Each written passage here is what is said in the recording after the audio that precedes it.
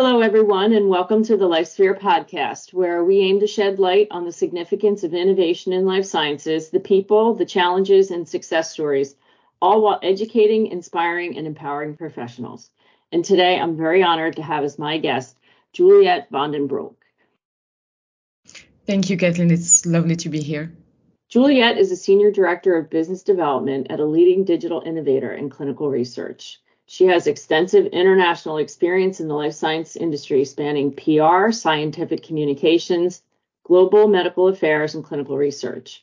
Juliette has worked with leading pharma companies and biotech startups across 3 IPOs, over 15 product launch strategies, 2 manufacturing site inaugurations, and a multitude of other global medical affairs initiatives in various therapeutic areas, including oncology, ophthalmology, neurology, and rare disease. She's passionate about science and technologies, transforming biology and healthcare, and her goal is to help biopharma companies accelerate and enhance their clinical research. Juliette, I'm so glad to have you today. And I wanted to maybe talk with you a little bit about what in the life sciences, in your kind of journey to where you are personally and career-wise, do you feel it has had a significant impact on either the way you view the industry or how you found yourself into your current role or personally? Yeah. So it's now I think it's getting like a long love story, with actually working in that field. I actually started to work in the field of biotech almost randomly. Like I graduated from the University of Sorbonne Nouvelle in Paris, and I got basically an opportunity at this PR agency specializing in biotechs. I had no idea what was biotech, even at the time. If you would ask me what is biotechnology, I wouldn't really know what it is. And I come from a PR, communication, media background. And then so I started to basically work in this field. And right away, what I was fascinated by was, the science, the hard technical, scientific, everything, we had to basically talk about and then translate for journalists. So it was at the beginning, of course, it was not that easy because also one of the company I was working for was doing gene editing. So when you don't have, any sort of biology background and so on, you have to, learn a lot. And that's what I loved. And then talking to people, because I was working very closely with CEOs of like biotech companies. So, and then they were explaining to me their science. And then I had to sort of translate that science for, like general public or media and so on and so forth. So I really built then this passion for the field. And I'm really glad because I feel like every day, it's not like you learn one thing a day, you learn so many things every day, like on so many levels. Biotech, pharma, biology is such a complex field. I think we only, get to understand like a bit of it, and we start to harness basically, cellular and biomolecular processes to treat certain diseases. But there's so many things we still don't understand, and that's why so many drugs, still fail, unfortunately. But it's incredible to be part of, this industry and to learn about it every day. I think that there's a couple of things maybe I could pick up on there. It is very exciting every day. And you're so right. It is a new day every day almost because things are changing and science is always evolving. And I think that's one of the great things about this industry. I know that you worked with some startups and also on some product launch. And I think that, they're very unique, an IPO and a company going into market, and then, product launch, which is a product going into market, not necessarily the company, but in some cases it's the company and the product. And I wonder, it's exciting. It's probably very stressful. And I imagine you probably have some perspective on that. And I wonder how you view it. As you said, your background's a little bit on the PR side of things. So just wonder if you have any thoughts on that. Yeah. So basically, yeah, these are almost like really, really incredible milestones for companies, right? So when they raise their first funding, when they get IPO, and then of course, when they start like getting IND, starting to be in the clinic. And I mean, the holy grail, of course, if they can be lucky enough to be able to launch like a drug product. So all of those like incredible milestones, for a company are critical. And it's been amazing for me to have the opportunity to work on those different sort of aspects across the sort of life cycle of a company. And most of the product launches I worked for, by the way, it's important to note, they were all of them for big pharmas, interestingly, not for like smaller biotechs. And then often some companies which had like basically product getting to launch, actually they were acquired. And for instance, one of them was one of the CAR T cells and was, big acquisition where then, a bigger pharma basically took care of the launch of that specific CAR T cell therapy. And so these are and of course, working with big, very large pharma companies is very, very interesting because I think, you have to learn a lot about compliance, about, you have to be extremely meticulous in everything you do. There's a lot of rules that you have to follow, which is critical. And same, by the way, if you're a small company as well. But you get to work when you work with smaller companies with, the founders, the CEO. And this is really incredible. You really, you're part of that journey with them and, whatever you're part just of, a little bit of it because I was working at agencies basically.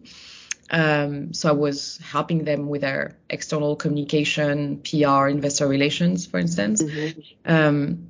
And that's actually what I miss sometimes. It's like you're part of the family because you help like on those critical milestones, launches, but you're never part of the company either. And that's something I always miss, like working in a agency side basically is I was not part of the company, even if I was, of course, like helping them, being successful in their communications, in their investor relations and so on. That's something that I've been always missing basically when I was working with companies, agency side. And you're right, the startup or the smaller company, you're wearing many, many hats. And you do work a little more closely with all parts of the organization. And then as you get to the larger organizations and entities, it is much broader. And there's a variety of, you've got drug development, research, medical affairs. Everybody has kind of their own department. And I think the communication is important across all those departments, keeping the messaging intact, as it moves throughout the organization and as the product moves, from its research and development as it heads on to clinical trials and hopefully into commercialization. I think an interesting and maybe part of your background that I think is interesting is you've been in both EU, US, and other organizations, and it kind of gives you more of a broader view of the medical life sciences space. Things are somewhat different in the European marketplace from the US marketplace. Similar, but they are sometimes different. And I guess that gives you a good perspective on the way companies try and get therapies to market for all population types, all patient outcomes, not particularly focused on one particular market. Is there something that when you think about your career that you find maybe not a straight path to where you are today? I think you mentioned that you started out earlier in your life, out of college, maybe not quite in the pharma space or the life sciences space.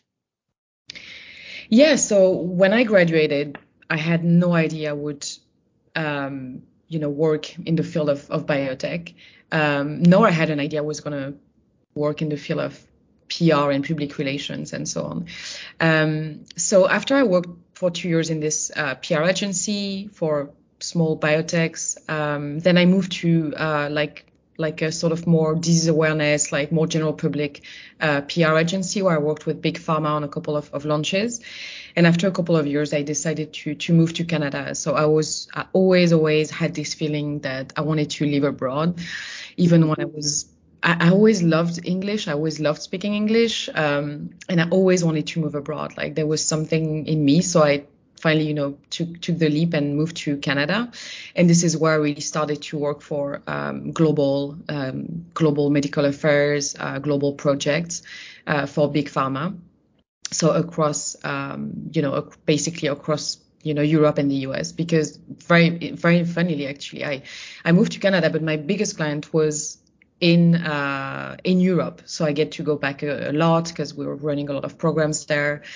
And then I really get to touch on very different kind of projects. So from, PR, IR, then, medical affairs, then medical communications, so on and so forth. And I continued on this path and moved back to Europe to the UK for quite a while, actually, where I endorsed a couple of different roles across, again, PR, scientific communications, medical affairs. And then I moved into the medical education space. At Medscape, where I worked there for almost 4 years. And so I really get exposed basically to a wide range of different sort of areas in the field of medical affairs, scientific communications, PR, and so on. And so when I moved to the US, so very recently, 6 months ago, I was actually really keen to get exposed to clinical development, because I feel like I've worked a lot across sort of phase 3, product launch, post-launch, and so on. And I was really, really interested in clinical development. And one of the reasons for that actually was there was this article that was published last year in Stat, and I think the title was "Here's Why We're Not Prepared for the Next Wave of Biotech Innovation." And basically, the author is talking about how we are not yet there in terms of biology. And to my surprise, I thought he was going to talk about, the challenges, how we don't fully understand, all of the underlying causes of diseases, of biology, and so on. But he actually talks about clinical development and how basically the challenges right now and the reason why we're not in the center of biology are structural. These are structural issues when it comes to clinical development. And so I thought that was very, very interesting. And because I think in the long term, I would love to join a biotech company, I was thinking it's very important for me to build a better understanding about clinical development. So I even did like a course online from UC San Diego that's really, really good, actually. And I recommend to anyone who would like to know a bit more about the full sort of cycle and development of a drug. And then I decided to join my current company, Time, because they are really helping solving some of those solutions and trying to basically accelerate the clinical research field by leveraging AI and machine learning. And so this is what sort of led me here. I think it's really what many people that I have read who've published or others who have spoken, and even a few guests that I've had here, they really do talk about that technology, data, and using these tools to create better outcomes by accelerating processes or automating processes, like as you said with AI and machine learning, to dive deeper into data, that convergence of technical with science. I think it's such a great future. It's a space I love. It's a space I actually am in. But I love the opportunity that's coming from this space, all these tools, all this sort of technical capability that's really under leveraged, I think, as you might have brought out. And I just think, maybe you can talk about what you see maybe on the horizon as some of these things unfold in front of us, based on all of your experience. Yeah, I think when it comes to sort of, AI, machine learning, which, everybody talks about now, it's There's a lot of hype. There's been a lot of hype. And unfortunately, there's a lot of hope as well. And I think we hope that AI, is going to help us to actually design better drugs, help us, predict potential adverse events, so on and so forth. But I don't think we're there yet. And so what I love about the company I'm currently working with is we are currently solving problems now, not in 10 years. And like we really help accelerating those clinical trials. And the way I see it is that there's 1 out of 10 clinical trials, one out of 10 drugs that are going to make it to the market, basically. And it's actually even less than that. So it's less than, over 90% of drugs fail. So how can we accelerate that? Because I think, we haven't been able to solve those issues. People know why drug fail. I think 50% is due to the lack of efficacy and 30% because of unmanageable toxicity, basically. And that would represent 80% of failure. And we tried, we have now AI-enabled drug discovery, prediction of adverse event. We have those tools, but we haven't been able to put that number down. The failure of drugs is still really high.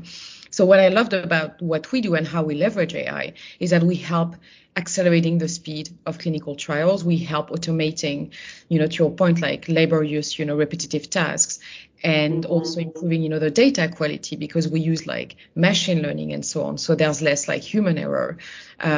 And so that's why it's using AI and machine learning, because I like the word machine learning better, because this is machine learning. We have, those algorithms that are trained to help, accelerate certain processes. While I hear a lot of hype around, there's been a lot of investment from pharma companies in talents, in people, but I think we are not there yet, because in my view, I think there's also a lot of things we haven't fully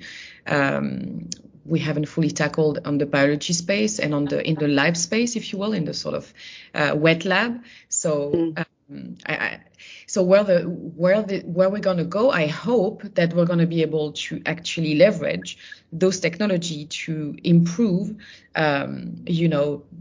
the drug discovery process, basically, to predict, those potential, potential toxicity or potential lack of efficacy, or identify, for instance, subpopulations. Because I think also, what everybody talks about right now, it's precision medicine. And actually, biology is so complex. And even, before we thought, okay, everybody's going to have this treatment.